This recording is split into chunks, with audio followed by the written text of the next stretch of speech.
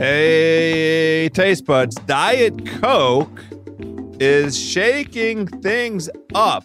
You've heard us talk about them a couple times here on House of Carbs. Bold new look, 4 new delicious flavors right in time for summer. The OG Diet Coke, of course, still has the same great taste, but now they have added, listen to these, feisty cherry, twisted mango, zesty blood orange, and ginger lime to the mix. These are so bold you won't be able to pick a favorite.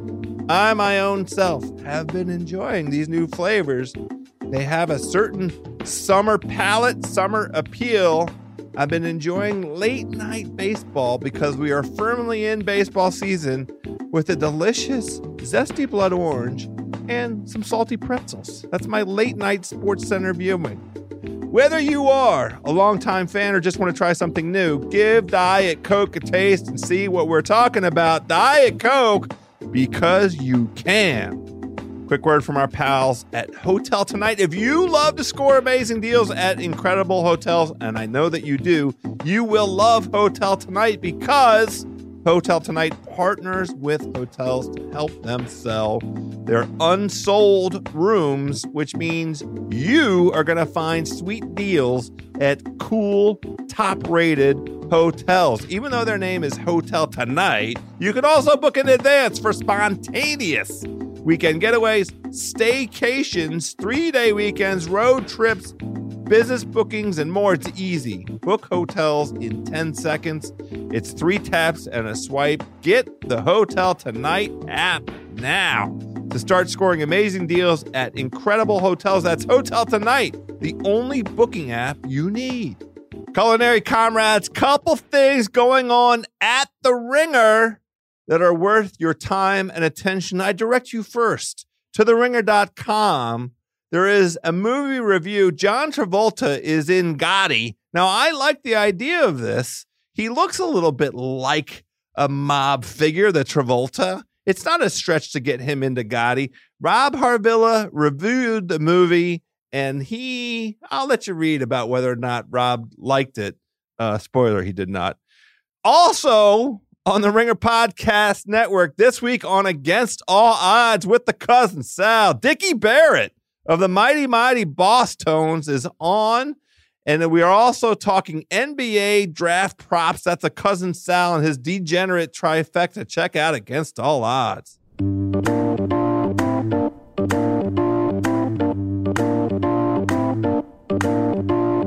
All right, my taste buds, my famished friends, my culinary comrades, we have done it. We're back. Welcome to another edition of House of Carbs, the food podcast for the hungry people, by the hungry people. I am your hungry host, Joe House. This is part of the Ringer Podcast Network. What a show today. My friends, we have been on a steady run of terrific input from experts in summer grilling. We've been focused mainly on meat. Today, we are lucky enough to have Chef Sam Hazen, culinary director at Be Our Guest, overseeing restaurants like Blue Water Grill, Bluefin, and Atlantic Grill, Lincoln Center. We're talking fish on the grill with Sam Hazen. And of course, we have a beautiful array of stories under the food news with Juliet Littman. Let's get in that belly with Chef Sam.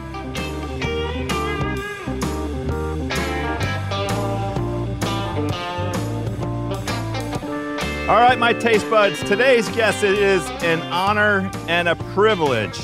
He has been surrounded by food from a young age, whether in his family kitchen preparing plates of Middle Eastern and Italian comfort food with his mom, or working in restaurant kitchens owned by his father and grandfather. He is a graduate of the Culinary Institute of America, where he not only recently gave the commencement address, I believe this fall, he also taught former House of Carbs guest Adam Perry Lang how to make that beautiful meat that Adam makes. He's run kitchens at many celebrated restaurants, credited with building Tao New York, which I love, and Tao Las Vegas, where I haven't been. He is now running the seafood program for Be Our Guest. That means If you're eating delicious fish at Blue Water Grill, Bluefin, or Atlantic Grill Lincoln Center, you can thank this man, Chef Sam Hazen. Welcome to House of Carbs.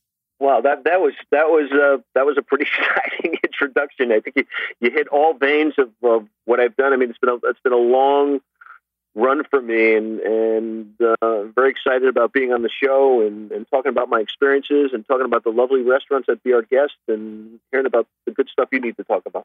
Well, it's very kind of you to join us. I mentioned when we were connected a little earlier ago, we've been on this run here on the show where we've been featuring meat. You know, the summer grilling season is upon us, and we've been lucky enough. We had Pat LaFreda a few weeks ago. We had Adam Perry Lang a little bit ago, and we've been talking about, the wonderful ways to enjoy meat in the summer season. We needed somebody from a different walk of life, a different protein altogether, the beautiful, glorious fish. So we're going to tackle that today, but I'm interested in your journey in the first place, because you just mentioned, it's been a storied and well-traveled path that you have worn up to this moment. How did you find your way in the first place to this current seafood gig?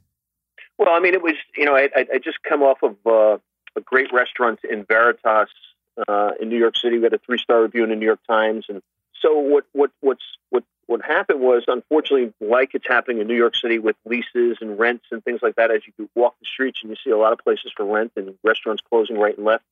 It's the rent was an issue, and unfortunately, it was a very sad day for me because we were on such a good run there. Was an issue. There was no room to make money, and it was a lot of work, and it was only 50 seats. In any case, the person that was running Be Our Guest at that time, James Gersten, got whiff of that I was on the streets and contacted me, and so we're looking for a seafood culinary director for our seafood restaurants, and I've known the history about Be Our Guest. I was very excited about joining back, mentoring the chefs that I've known in the past and things like that. And, seafood's a challenge. I mean, you had a great conversation with Pat and Adam the last couple of weeks. And, for all of us, it's bottom line is quality and technique and proper equipment and, whether it be fish, whether it be meat, but we have incredible buying power at Be Our Guest. Landry's has hands down increased that opportunity. Because they're such a great big growing restaurant group, and every day they're opening up new restaurants or buying basketball teams, and it's really helped us along. But we have a buyer in the fish market, Joe Catalano, who's been doing it for 27 years, who 3-4 times a week sends us a list of the seafood. I get phone calls at 1:30, 2 o'clock in the morning saying, Sam, this great John Dory in the market at an incredible price. I'll say send 50 pounds to each restaurant, email all the receivers, email all the chefs at that time. And I think I'm crazy at 3 a.m. talking to them about seafood.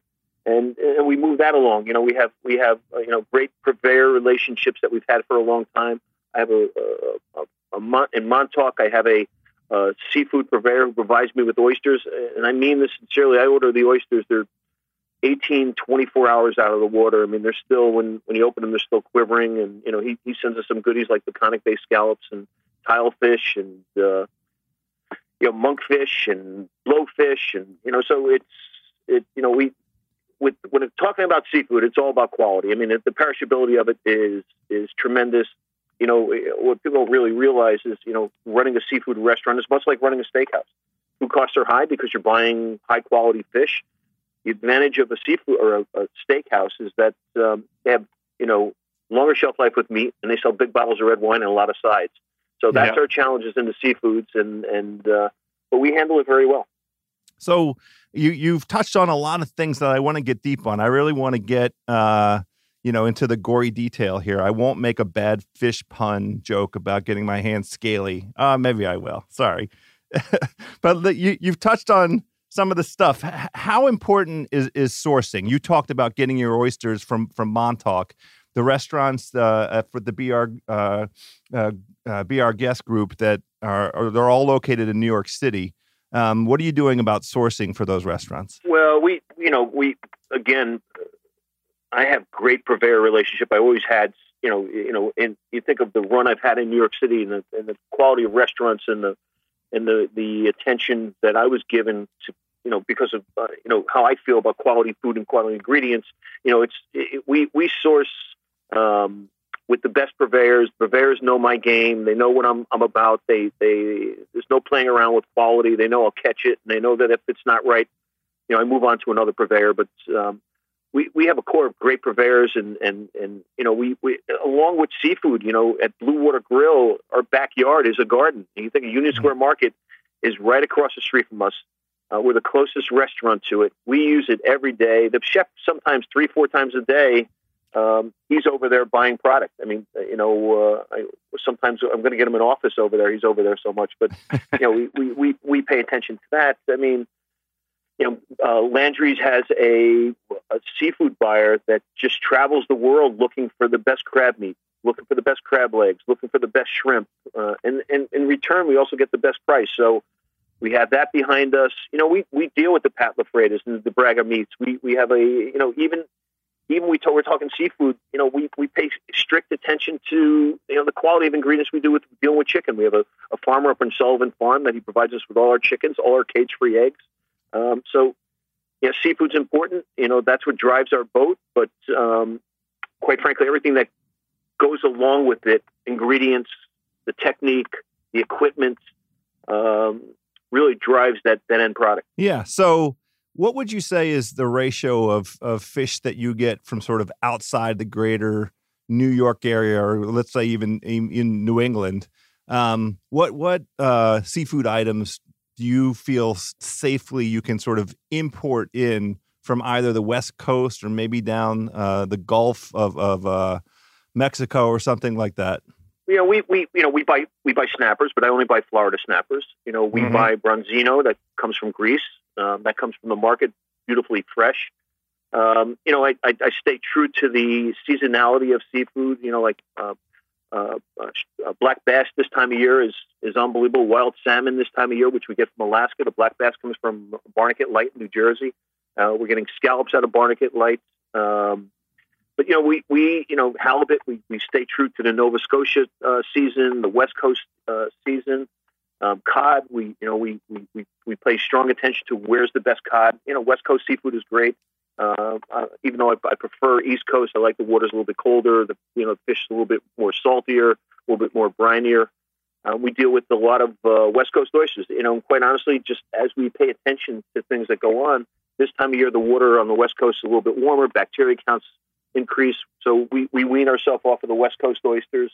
There's more spawning going on there at this time of year. So we pay a great deal of attention to what's going on with seafood. Where's the season? I got an email last week telling me crab meat prices are going to go up in 3 months. So I can forecast and pre-plan or say we're not using this anymore because it's too expensive. I have market pricing on a lot of the seafood because the prices fluctuate sometimes. With lobster and shrimp and things like that. So it's a lot to do and a lot to think about. And again, it all goes back to the cost and the perishability of seafood. So you got to be really careful when you're planning and who you get it from. And you want to get it we try to pay attention to sustainability as much as we possibly can. We find out where the fish came from. I mean, we track it and we're all over it. And it separates us from other seafood restaurants who don't pay as much, attention to the detail. Yeah. So part of what I'm hoping to do today with you is help all of our hungry homies out there, demystify a little bit of the seafood game. If folks are not lucky enough to be in the New York City area and get to one of the Be Our Guest restaurants, but lots of fans of seafood all across this great nation of ours. What are the fishes that you could, kind of safely direct folks to that are likely to be, locally enough caught and fresh? And then what would you tell some folks, fishes to kind of stay away from? Well, I mean, you gotta look at that sustainable seafood chart and see what fish is being overfished. Big-eyed tuna, right. Chilean bass is is a tough one. When I was at Tao, we used to go through thousands of pounds of Chilean bass. If I took it off the menu, they would have marched outside that. I took it off the menu more than people marching outside that I was using so much. But we were very smart about, I would only get fillets that were 18 pounds or bigger. And that what that told me, it was a fish that was big enough to spawn and produce other fish. I mean, when you take fish smaller than that, then you're really hurting the chain of growth with that fish. But as far as, what do you do if you're in middle America and you're not surrounded by water and what kind of fish? I mean, there's incredible mail order. There's a dock to table company that they source fish from all over the country, and they get you to fish in 24 hours. Is it expensive? Yes, it is, but you're going to get top quality fish. I mean, there's some incredible farm salmon out there. I mean, I'll tell you, it's the best farm salmon I've ever had my hands on. Is we use a salmon that's called Faroe Island salmon, which is from Scotland. It's the fish are in an area of the ocean, so they're in a natural habitat. They're fed natural foods. I mean, the fat content in this fish is tremendous. The skin on it, when you make it really crispy, is like eating a potato chip. It's sweet in flavor. So I mean, there's great opportunity in other parts of the country where you can get some incredible seafood, taking advantage of the season as we do. I mean, just because if you're in Middle America, you can still get some great New England lobster and clams, and I have a farmer up in who I forgot to mention. I have a farmer up in Maine in Callender Island who raises me mussels that are they're rope hung. He learned the method through the Japanese.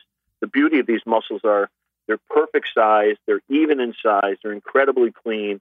And the smart thing about them is that when you cook them, they all pop open at the same time. You ever cook a bucket of mussels and some are open and some aren't, and then by the time you get them all open, the other ones are overcooked. So so we source out for that as well. What about days of the week? The old adages like Anthony Bourdain. That's Anthony Bourdain, God rest his. Yeah, God, rest in peace. Yeah, great man. So, in any case, the thing about get your fish on Monday, don't get it on Friday because it's old fish. I mean, is there some truth to that? Yes. I mean, probably a lot of the fish comes into the market on Sunday night. So Monday's a great fish day. A lot of the fish comes into the market on Wednesday. So that leads into Thursday and Friday. But you're getting fish that's 24, 48 hours old. So it's not so bad. It's the challenges is when the fish market closes over holidays, like for Memorial Day holiday or Labor Day or July. The market will close on Monday. So now what you have to do is you have to get fish in on Thursday and Friday. It's got to carry it to Tuesday. You got to be really smart. So what we do is to combat that is we keep a lot of the fish whole. We ice them down. We don't touch them until we need them. So we try to keep them in conditions as if they're on a boat being iced. Oh, that's outstanding. Well, what about for folks that might find themselves enjoying going to a restaurant in one of those one of those holiday weekends? Is there a rule of thumb in terms of it's probably safer to choose shellfish over a fillet or anything like that? No, I mean it depends on the reputation of the restaurant. I mean I just gave you some situations where the quality may not be in the favor of the restaurant if they're not watching it and not paying attention to it and not storing. Storing it is an amazing part of the quality of seafood. I mean, if you walk into any of our seafood restaurant walk-ins, it smells like the ocean. And I say that to the servers. I say, you want to know what the ocean smells like? Go walk into walk-in. You smell shellfish. You smell incredibly fresh fish. So, we have racks that were built for the fish with perforated pans packed with crushed ice, and also standing the fish up like they're swimming. So we pay attention to that. So as far as shellfish, we get tags for all our shellfish. We will not take any shellfish that's any older than 48 hours out of the water. At the 3-day point is when we dispose of it. But we turn over so much shellfish, really never happens. Right. We buy our lobsters from a great lobster purveyor. They're always hard shell. We pay attention if they're Maine lobsters or Canadian lobsters. It's just, again, paying attention to how you handle what you're dealing with to make that a perfect experience for the guest on the table.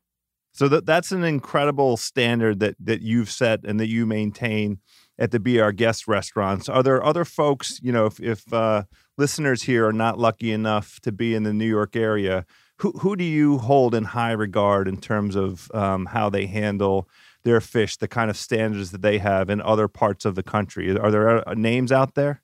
I mean, obviously Le Bernardin in New York City does a tremendous job with handling fish and holding on to, dealing with quality of fish. I mean, Michael Mina on the West Coast and his seafood restaurants does an incredible job with dealing with fish. There's a lot of great seafood restaurants throughout the country that aren't in that position without dealing with the seafood as I'm dealing with it. Right.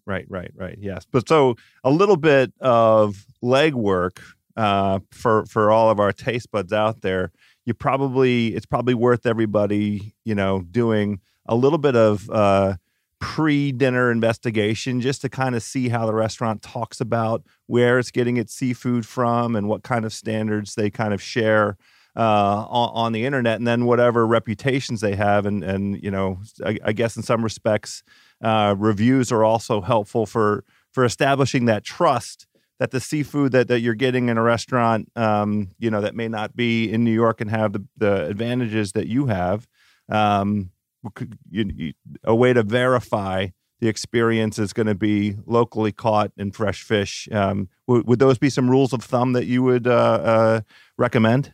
No, I mean, social media, is a driving force to, especially in today's world, is a driving force. People follow that wholeheartedly to chase after where's the best restaurant to eat in the best city. I mean, Yelp, of course, Open Table, of course. I mean, I travel to different cities, and I always, one of the first things I look at is what restaurants there and what do I want to eat, and go through social media and go through Yelp, and just to see what the pulse is of the flavor of the type of restaurant I want to go to. How often are you choosing seafood? I try to choose seafood in as much as I possibly can to see any uniqueness of it, or to see if there's something that they're doing that I should be doing. Yeah. And I traveled. I'm very fortunate. I traveled a lot.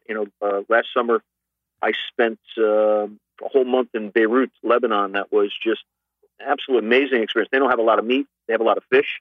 Right. So that was tremendous. I was in Spain. I was in France. I was in Greece. Seeing just traveling to those other countries and seeing the types of seafood they have and what we don't have, and the fish markets, and pretty amazing. And how much of that international experience, like you mentioned, getting a Greek fish here in the United States, it's imported. Are there other, from your experience, other countries where we might be sitting down at a seafood restaurant and see, this is from South America, or this is from Europe, that you would say, yeah, you should feel comfortable going ahead and ordering that fish? Well, I mean, like the dorades and the rouges and some of the Hawaiian, even just some of the Hawaiian fish that are around. I mean, are pretty amazing. And obviously, you go to the fish market, which I've been to, which is a tremendous experience. The fish market in Japan. It's probably the only fish market I've ever been to in the world that doesn't smell like seafood, but it was so clean. Yeah. I mean, they had an amazing array of fish. Obviously tuna. They circle a lot of their stuff around tuna. So it all goes back to who you're sourcing it from. If you trust who you're sourcing it from, and you have a relationship that they know that they got to give you the best quality. You can get fish from around the world overnight. I mean, I could place an order for Hawaiian fish purveyor in Hawaii right now, and then tomorrow it'll be at my doorstep. I mean, oh, incredible! Yeah, no, it's purveyor, chef, restaurant relationships, and trusting each other. We've had our pal David Chang on a couple times, and one of the conversations we had with him, we asked him for kind of a coming food trend or something that's kind of taking hold that he had any skepticism about, and he mentioned poke. And we've seen here. I'm based in Washington D.C. There have been a handful of poke only kind of pop up. Fast casual restaurants. Do you share his skepticism around poke as a? Well, I mean,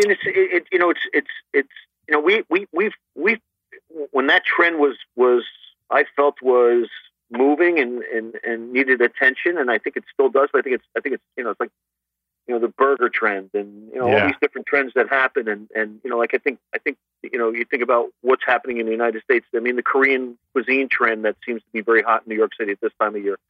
But going back to the poke thing, I think that David's got a good point. But I always try to make a play on food. I look at this is the poke. I want to make the poke, but I want to make it better than the other poke. So give an example at Blue Water Grill or at Bluefin, we did a spring vegetable poke.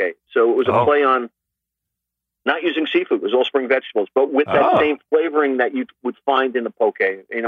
We actually took sushi rice and I made a poke where I took sushi rice and pressed it and then cut it into little croutons and then dusted it lightly with a little rice flour and then deep fried them. And that was the garnish for the poke itself. So, I do the traditional poke with the tuna and the avocado and the soy sauce and the things like that. But, I always, again, go back to when I try to put things together, I try to make it a little bit different. I mean, everybody's serving Kool-Aid. I want to serve water, so they have nothing to compare it to. So I do that.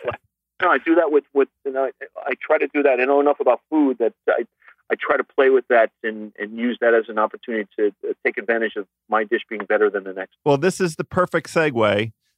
We've given out a lot of guidance and advice from great meat guys like LaFreda and APL. Let's talk about a home cook who wants to go to the market, buy a piece of fish, bring it home, put it on the grill, enjoy, the beautiful weather that we have here finally on the East Coast, and do some summer grilling. Let's talk about some thoughts that you have on how to steer such an intrepid soul. Well, it's for me. I'm a very organized. I mean, for me to run Tao as long as I did and to do the amount of numbers we did without any hiccups, you have to be incredibly organized. And whether you're cooking at home by yourself on the grill, or whether you're cooking 1,000 covers a night at Tao Las Vegas or Tao New York, the organization has to be the same. So, my first thought is that anybody who wants to cook, they got to get organized. And again, I went back to ingredients. I talked about equipment. So you got to make sure you have a good grill or your grill's hot enough, and you got to make sure your grill's clean. Buying quality fish, making sure it's when I cook, I think of three things. I think mise en place is a big word, right? So I think of mental mise en place. How am I going to do this? How am I going to put this together? Equipment mise en place. What equipment do I need to put this dish together? And food mise en place. What food do I need to put this dish together? One of the things when I was teaching at the culinary is the students were like they were cooking at home. And, I came from a very strict restaurant background before I went to go an instructor college. I used to lock up the equipment cabinet, lock up the refrigerator. I gave them a 2-hour window to get all their equipment they needed, all the food they needed. And then before the class started, they had to show me what their mental mise en place, how they were going to get their day done based on my instruction the day before. And I think anybody that's going to cook, whether it's grilling at home, whether it's cooking in your kitchen, organization is key. As far as grilling, when you're grilling fish, I mean, it's extremely important, the quality of fish. Fish has a lot of protein in it, so it has a tendency to stick to the grill. So you got to make sure that grill is very, very clean. You got to make sure that the grill is oiled and seasoned. And also the fish is very, very dry. You got to, a lot of times when I cook fish, a lot of times we hold fish in you see sushi restaurants, you see the fish is wrapped in like a paper, a sanitizing paper. I do that at home. I lay my fish down, or I do it at work. We lay the fish down on a napkin, let the moisture come out of it. Extremely important is season just before you're going to use the product. The seasoning salt brings moisture to the surface, which brings protein to the surface, which makes it stick to the grill. So that's an important thing. Always luster your fish with either olive oil, canola oil, whatever oil you feel comfortable with, or even soft melted butter if that's what you feel you want to put on your fish. And then at that point, season your fish, allows the seasoning to stick to the fish. And then depending on the thickness of the fish, depends on how long you cook it and how hot you cook it. But for me, when I'm cooking on a grill, it's you color and then you cook. So you get the color you want on that piece of fish, and then you cook it. And that allows the fish not to stick to the grill as much. And then they have fish grilling grates where you can put the fish in a grate and put it over your grill, which helps along with making sure it doesn't stick to the grill. But the biggest challenge with cooking fish on a grill is sticking to the grill. The other fun thing that I do is I take a good bunch of thyme, a good bunch of rosemary, and tie them together and make like a broom with it. And I hold that in oil. And as I'm cooking the fish, I'm brushing the fish, and the essence of the rosemary and the thyme permeates the fish, which gives it a great Mediterranean flavor. One of the other things I do when I'm cooking fish on a grill, once I'm about 80% there with the fish, I feel it's cooked, I'll take a lemon slice and just lay that on top, or char a lemon, lay that on top so it gets that charred lemon flavor. Garlic cloves on top, add flavor. Just different things to permeate the fish. I mean, we do at Blue Water Grill, we do cedar plank, which is a fun thing to do. We soak the cedar in it's an old Indian trick. We soak the cedar in either sake, beer, or water. Put the fish on the cedar plank right onto a grill. Let that grill smoke, and then finish it, and it cooks right onto the cedar plank. It picks up that beautiful cedar flavor. We serve it right on that plank. That's a fun way to cook fish on a grill too, as well. And you can avoid messing with the grate. You don't have to worry as much about what they used to do in the Pacific Northwest is they caught all these beautiful wild salmon, the Indians, and they would wrap the fish on cedar because they had a tremendous amount of cedar, and then stick the cedar around an open fire, and the fish was standing up, and that's how the cedar plank salmon came about. So I have a lot of play with it, with soaking it in different things, flavoring it differently. But the cedar really comes through. It's a fun way to cook it. It's an easy way to handle the fish. You can get the cedar planks cut to whatever size you want, but it's very important that you use natural cedar plank. You don't get treated cedar plank that's used on the roof of your house. Right, because you don't want your fish to taste like your roof. How about going to the market? Or more importantly, you don't want your roof to taste like fish. That too. What? Let's say it's you're planning for Saturday. Walk me through going to the market, picking out a fish or two that you feel comfortable cooking on the grill, and maybe try and think about a novice like me. Steer me to a safe kind of buy these two kind of fish and then go through the process you've described. I mean, I think again the challenge with the grill, it's again the fish sticking to the grill. So one thing that you can do is ensuring that it's a thick piece of fish. And we talk about thick fish. I mean, what fish can you cut thick? Swordfish. You think swordfish is thick? You think tuna is a thick piece? Salmon thick enough? I think a thick piece of fish like swordfish or like tuna really works well on the grill. And then what I'll do is I'll bring that fish home, as I talked about, make sure it's nice and dry and in the refrigerator right away. I make sometimes different marinades, marinate the fish, and then just before cooking, season it well with salt and pepper, and the way you go. And also I put branches of apple on the grill when I'm cooking it, so it gets a little smoke at the last end. I mean, wow! You can. There's a lot of fun. I mean, a lot of people won't do this, or you lift the grate off of your barbecue, and you just you get some wood chips and throw it in there in the last second. Close down the top, turn it off, let it smoke for 2 or 3 minutes. You get a beautiful amber color, and you'll pick up a different flavor. Yeah. So I was taking notes here.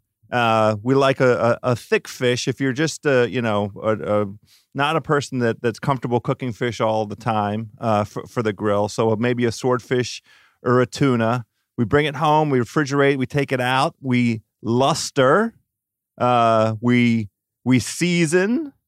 It can go on a plank or not on a plank, depending on your comfort level. We love the brush. The thyme and the rosemary together, tied together, brushing. And then, is there a rule of thumb for how long to leave it on there? What are you looking for as you're eyeballing it? I mean, listen, the safest thing that people, and I use it today, is a internal thermometer. A thermometer that you can get the internal temperature. So, depending on the fish, each fish has, it's usually around 140, 150 degrees internal temperature, depending on the fish. So that's your first barometer. And, I always tell everyone when you're cooking something is, and I should say this to the culinary students, take this raw steak and feel it from the outside in. feel it with your finger. They show you that trick. The below your thumb, you have that meaty part, and you can press that, and that can tell you the different feels of different temperatures of a piece of meat. So know the product in its raw state, and then as it's cooking, things cook from outside in, except in the microwave. So as it's cooking, over the period of time, put your finger on the outside, move it to the middle. Know what the fish is doing as it's the proteins are coagulating and cooking. Usually the meat, again, the fish will cook from outside in. You'll see the colors change until it gets to the center. You'll see a little pink or a little off-white, that type of thing. But depending on the thickness of the fish, it's depending on the quality of grill that you have. To be that scientific and say it's 6 minutes on each side, it's 450 degrees would be kind of faking it a little bit. It depends on the grill, the fish. It's certain fish you can serve rare, like tuna. Swordfish is not a very good piece of fish rare, so you got to be careful with that as well.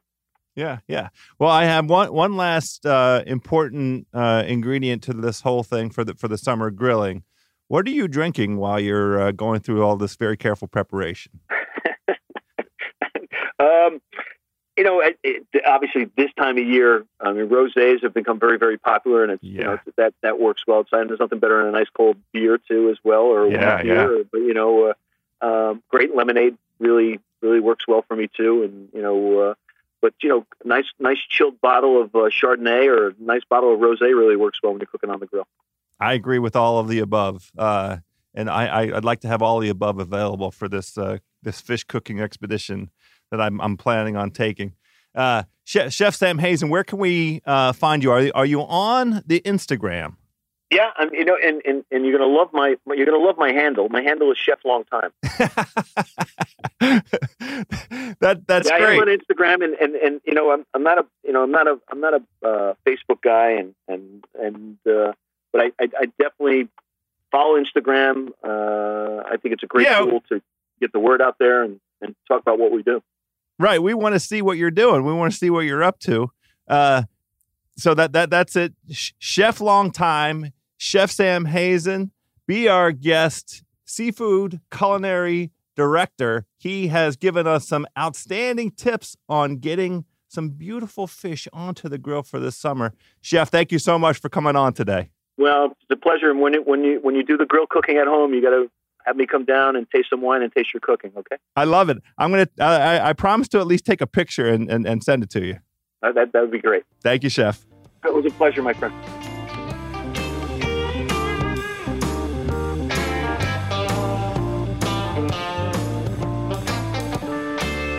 Famished friends, support for today's House of Carbs coming from our friends at Bombas, the most comfortable socks in the history of feet. Listen to this. After 2 years of research and development, Bombas has re-engineered socks with innovations to make them way more comfortable. They have this honeycomb arch support system that provides extra support where you need it most. They have stay up technology that ensures the socks stay in place. Socks stay in place. Say that 10 times really fast. They never leave a mark. I can really attest to this. I love these Bombas socks. I'm playing golf in them all summer long. Super soft cotton material keeps you warm in the winter, cool in the summer. My dogs are cool when I'm out there walking on the golf course. Better yet, socks are the most requested item in homeless shelters, and Bombas is donating 1 pair of socks for every pair they sell. That's over 7 million pairs donated so far. That's very cool. I have been enjoying these Bombas all summer long. They're going to be my sock of choice on the golf course and then straight to the 19th hole. Listen to this, my hungry homies. House of Carbs listeners can get 20% off your first order. That's a great deal because these socks are very reasonably priced. Just go to bombas.com, BOMBS.com/carbs, and use the code CARBS. That's BOMBAS.com/carbs, and use the code CARBS. You get 20% off your first order.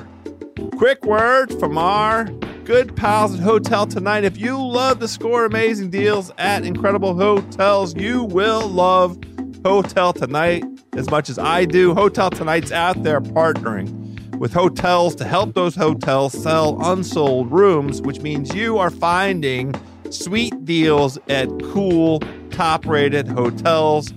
Hotel Tonight is showing you the best deals at hotels you want to stay at. You're not scrolling through endless lists of choices. They're cool hotels, they're top-rated hotels, they're name-brand hotels.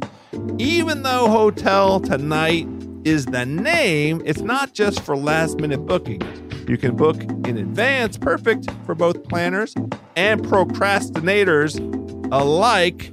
If you want to do spontaneous weekends, staycation, 3-day weekend, business bookings, just do it. Use Hotel Tonight. It's too easy to use. You can book in 10 seconds. Find one you like. You got 3 taps and a swipe, you're in. There's even the HT Perks program. The more you book, the better the deals get. Get the Hotel Tonight app now to start scoring amazing deals at incredible hotels. That's Hotel Tonight, the only booking app you need. All right, my culinary comrades, my famished friends, it is now time for Food News. Yo, Juliet! Hi. How are you? I'm great, thank you. How are you? I'm great as well. And before we jump into the news stories, I want to tell you one of the reasons that I'm great. Oh, great. Please do. We have been talking on this show, on the House of Carbs, about, strategies for grilling. We've been talking to meat purveyors. We're going to continue that theme. I mean, we have a couple guests coming on over the next few weeks with additional recommendations, your 4th of July menu, all of your summer food needs. And I have to tell you, I really love summer food.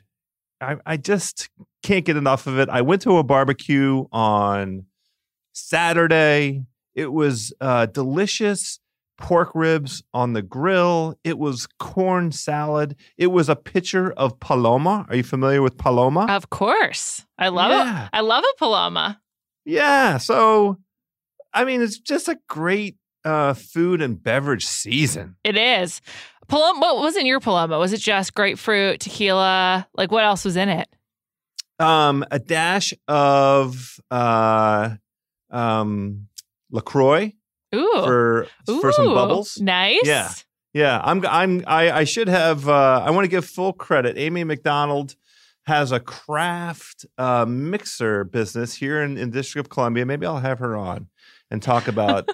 She's a mixologist, and she came. So we were in very good hands. We were really treated to all of the proper ratio and all of the proper ingredients, the primary ingredients that I could taste. You know, I'm not, we know about my palate. It's not the most sophisticated, but obviously grapefruit and tequila and then some bubbles. So that's all I can give you.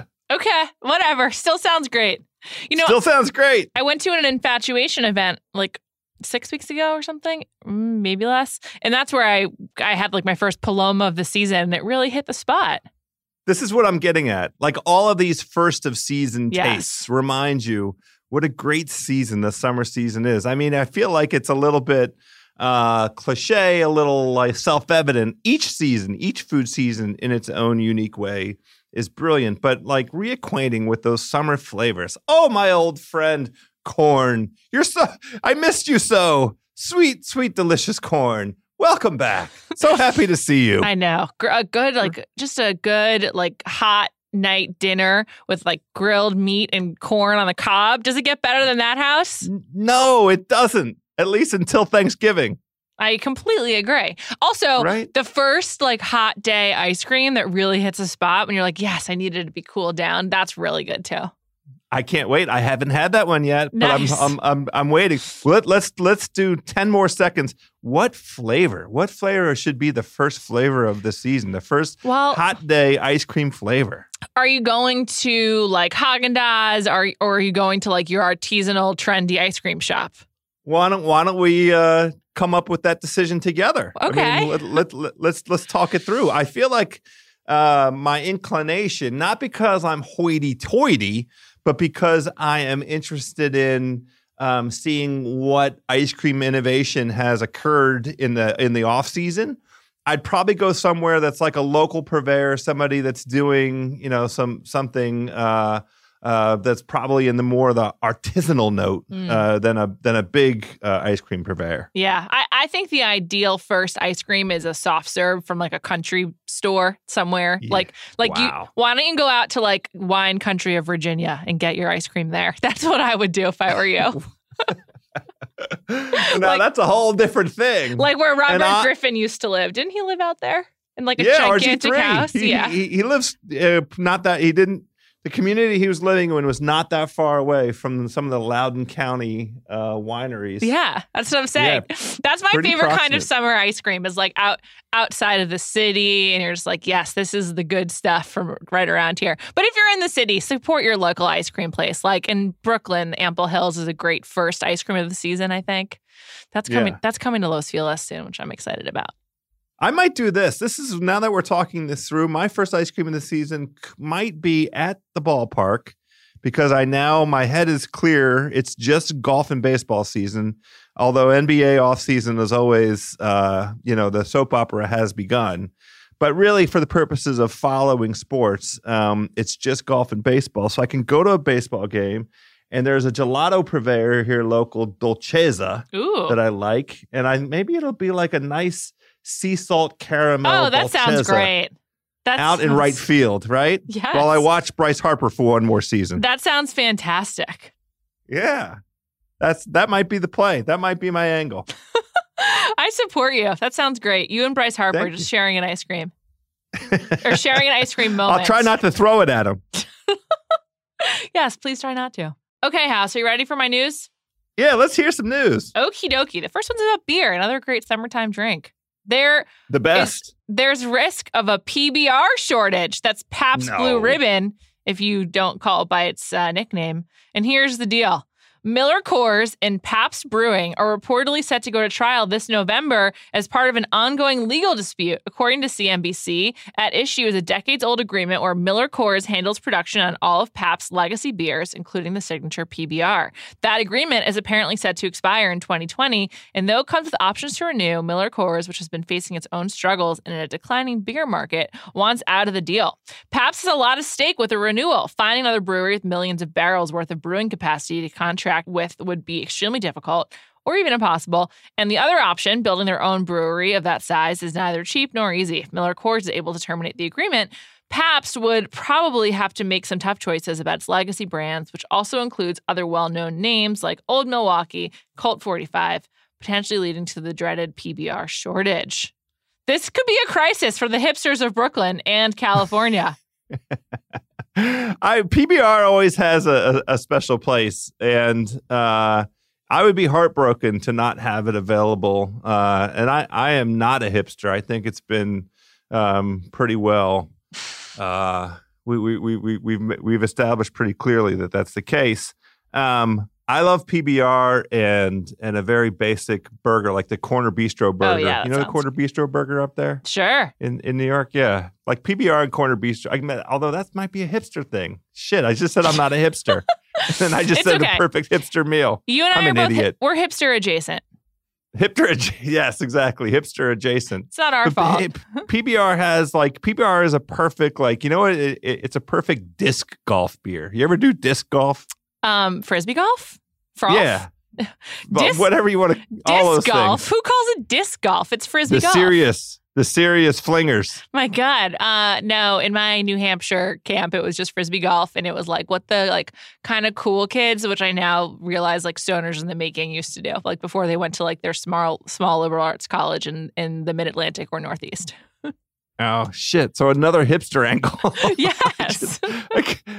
So maybe it's just the case, but I love PBR. It was one of a half dozen extraordinarily cheap beers. In my youth, I was lucky enough, and this is also telling of my age, that I was right up against the line before they grandfathered 18-year-old. 18 used to be the drinking age here in the DC area, and then it bumped up to 21. Yeah, thanks, Ronald Reagan. As I rapidly, got close to 18. but like $5 cases of stuff like Schlitz and PBR and Schaefer.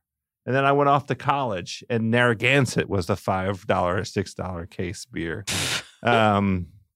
This is, I have a very soft spot for it, and I'm rooting for them to work out this legal dispute. I think a lot of people do, and sort of like the success of PBR is what driving a wedge between the two companies. Because Miller Coors says that the reason it would have to terminate the deal is because the company may be shutting some breweries and won't have the capacity to continue PBR in all of Pabst's brands. But Pabst has countered and said that they are terminating the deal and would do it like prematurely to get PBR out of the market because they're such a big competitor. It is funny. It does seem like there are only like 3 or 4 massive beer makers, and then everybody else is small. In that sort of craft beer class. I keep saying this. We need to have somebody on to help us understand both the beer industry and then sort of all the outstanding beer opportunities that are out there. We're going to find the right person. We're going to have a whole beer episode. All the hungry homies, the thirsty homies out there, continue to send us good suggestions on that front, because I do find the whole thing fascinating. But it feels like to me there's like Miller Coors, Anheuser-Busch, and who else am I forgetting? Miller Coors, Anheuser-Busch, and Anheuser-Busch is also owned by InBev, which is like the giant of Europe. They sold to them like 10 years ago. Yeah, that's there aren't that many. Also, like craft beer is like really trendy. I don't know what the margins are like though. I actually am really curious. It's a House of Carbs I'd love to listen to. Well, there we go. Seems like a pretty good summer House of Carbs, too. Yeah, absolutely. All right. Great story. Great stuff. All right. On to the next. This is another story that's like of particular interest to me. This is coming to us out of North Carolina, where you recently were. And it's a story from WTVD, which is their local ABC station. A bartender is facing a charge after police said she stole $10,000 in tips at a Cary restaurant. Police said between January 1st and the beginning of June, management discovered that a 26-year-old woman named Erica Denton had altered several food receipts at Tasu Asian Bistro. According to arrest warrants, she changed the food amount with the tip amount, resulting in a bigger tip she could pocket. However, the total bill would stay the same, so the money was not coming out of the pocket of customers. The tip on one more than tripled. So I've got some questions about this, and it relates to like a larger question that I have about the food service industry. I am confused about how we are currently in the year 2018 with so much technology, and you're still like just leaving a tip by adding a few dollars on a piece of paper. It just seems like that's really, really outdated. And shouldn't you add the tip before they run your credit card, not after? So that they can I've never really understood this system, and it seemed really inefficient. And also because of like the paper check system, it leads to a situation like this where this young woman could allegedly change bills. This is an outstanding take. And it's got to be the case that somebody out there, some disruptor, is thinking about how to conquer this and change this weird behavior, because you're absolutely right about the inefficiency of it. They essentially restaurants have to, it seems, run the transaction twice, right? In the first place to grab your money for the food, and in the second place to adjust the ultimate price to reflect the tip. And they can't be presumptive in terms of how much the tip is going to be because, well, maybe they can be presumptive. Maybe they know that there's a kind of window that most tips are going to fall inside of between 15% and 25%. And then if there's an outlier, they can accommodate it. But the whole thing seems extraordinarily ineffective. And I'm with you. We're so close to being paper-free in terms of actual green money. It is now in my life annoying when I have to go somewhere with cash in my pocket to handle some kind of transaction. And most of the time I'm without cash, and I always feel bad. I always am apologizing to the friends who have the cash. Me too. Like I just carry cash basically in case I valet, which I avoid at all costs. And for tipping the people at the nail place when I get my nails done. That's pretty much it. Even the farmer's market takes credit cards. Yeah, it is the case now. It's like the people in my life that I want to tip are the main consumers of the cash in my pocket. Yeah, exactly. I don't have cash for any other reason, really, that I can think of. What else do I use cash for? I don't know. And occasionally I'll need quarters for laundry, and then I'll have to do some kind of cash such stuff. But that's also very ripe for disruption. Why can't you just pay for your laundry on your card? Stick it in the machine. Talk to my landlord. You could buy a Coke for $1 with your card. I know. I would love to live in a cashless world, completely. I don't think we're that far away. No, we're definitely not that far. I mean, the place where I get the place I go for my week, one of the places I go for a salad during lunch, during the week, because, I have to eat salad during the week so that I can do Joe House things on the weekends, Juliet. Yeah. They're cash free. They say we won't take cash. We don't give cash. We don't have cash. You have to if you want to buy a salad from us, you have to use a card. Yeah, Sweetgreens. Yeah. Oh, I didn't even know Sweetgreens innovated that. Yeah. That's not the place I go to. It's a smaller place. Well, Sweetgreens is also cashless. If you try to give them cash, they're like, no, thanks. I thought you were trying to protect the fact that you go to Sweetgreens, which I had for lunch today. I love the spicy Thai. The place I go to is far more precious, so I definitely don't want to mention it. Dave Chang caught me coming out of there. And it was real walk of shame with a salad. Well, one thing about Sweetgreens is it started in D.C., and I always liked it when I would always go to the one in Bethesda with my college friend Claudia. And they used to have froyo. I wish they had froyo at the ones in California. I don't know if the ones here in D.C. still have froyo. That was one of the biggest draws for me was the froyo. Do you remember it? I do. I mean, shout out to the Sweetgreens peeps. I think there are some Georgetown kids who started it up, right? I think so. Yeah, I think that's correct. They moved their headquarters to LA, though. Son of a bitch. Kind of makes sense. It's on brand. Yeah. I used this story about Erica Denton allegedly altering food receipts. I feel sad for her and for this restaurant. I hope that everyone ends up okay. Well, the thing with her is it is a crime that seems like is probably replicated with some frequency in some volume across these fine United States of ours. She just was greedy. $10,000 in 6 months is going to get you caught, sister. She should have consulted somebody, maybe half that, maybe a quarter of that, and nobody would have been the wiser. But she was just too aggressive about it right out of the box. I'm not advocating, by the way, for a strategy of how to swindle your restaurant employer. Absolutely not. But this is, she was hoisted by her own petard a little bit here, Juliet. Yeah, that's true. Okay, last story of the day. And this is a sad one. This is about a hot pot restaurant in China. And this comes from the South China Morning Post. Thanks to Kyle for finding this story for us. This is a great one. A hot pot restaurant in Southwest China went out of business in less than 2 weeks after customers took advantage of a promotion that allowed them to pay 120 yuan, which is $19, for all they could eat for an entire month. Jia Menor, a restaurant in Chengdu, Sichuan province, was forced to close on Tuesday after experiencing a surge in popularity from June 1st when customers began to use a discount offered by a membership card. The restaurant's outgoings and its payments to other restaurants and shops to help divert the customer flow left it $500,000 yuan, which is $78,000 in debt. And then it had to close because they lost so much money so quickly because of this promotion they were offering. And it was so well-intentioned and it ended so poorly. You can imagine how this pulls at my heartstrings. Oh, of course. That is a restaurant for the hungry people, by the hungry people. By the way, I love this idea. Membership card, pay a certain price for the delicious food at this delicious restaurant. Have as much of it as you would like. They just got to be so sensible about the pricing. I know. You got to raise the price.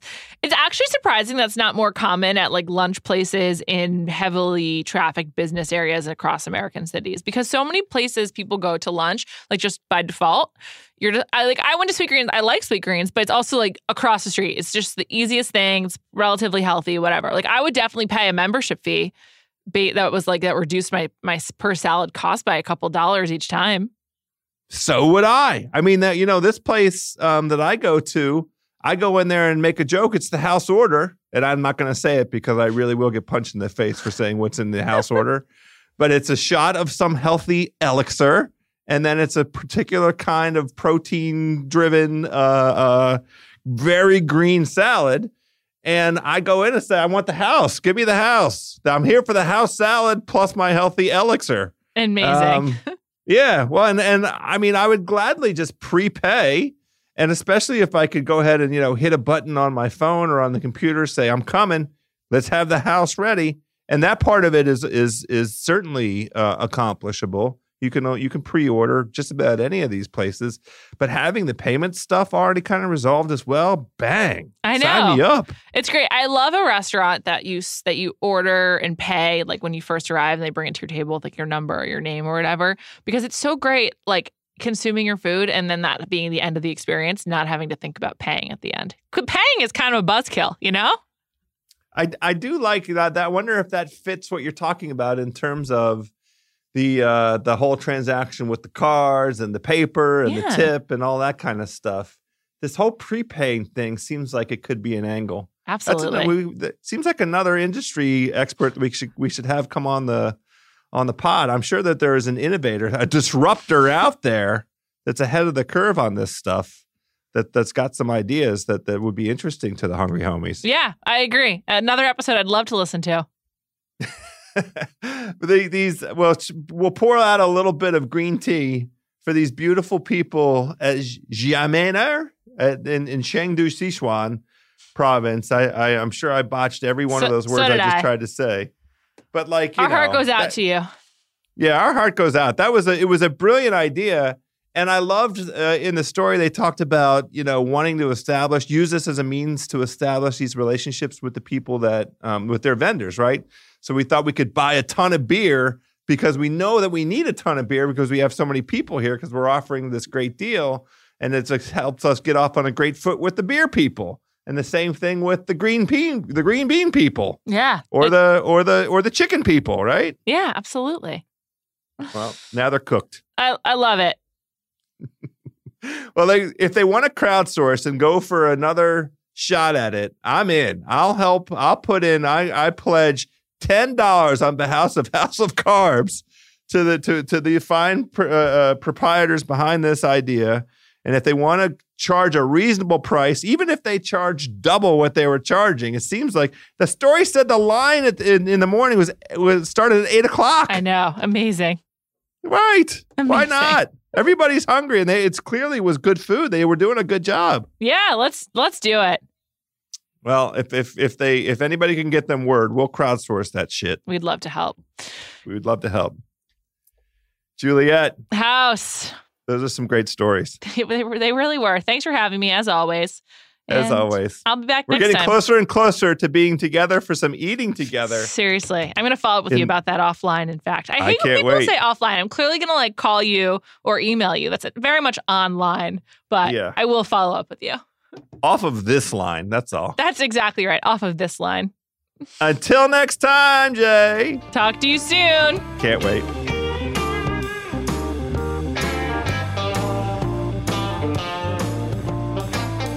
All right, my taste buds, we have done it. Another fantastic and delicious show in the books. How about this? Send us at the House of Carbs. That's the Instagram. Send us your pictures of how you are doing your fish this summer. We've got lots of wonderful direction on the steaks. How about some fish ideas? Well, we're belly sourcing as always. Hit us at the House of Carbs is the Instagram. Until next week, my hungry homies, let's stay hungry out there.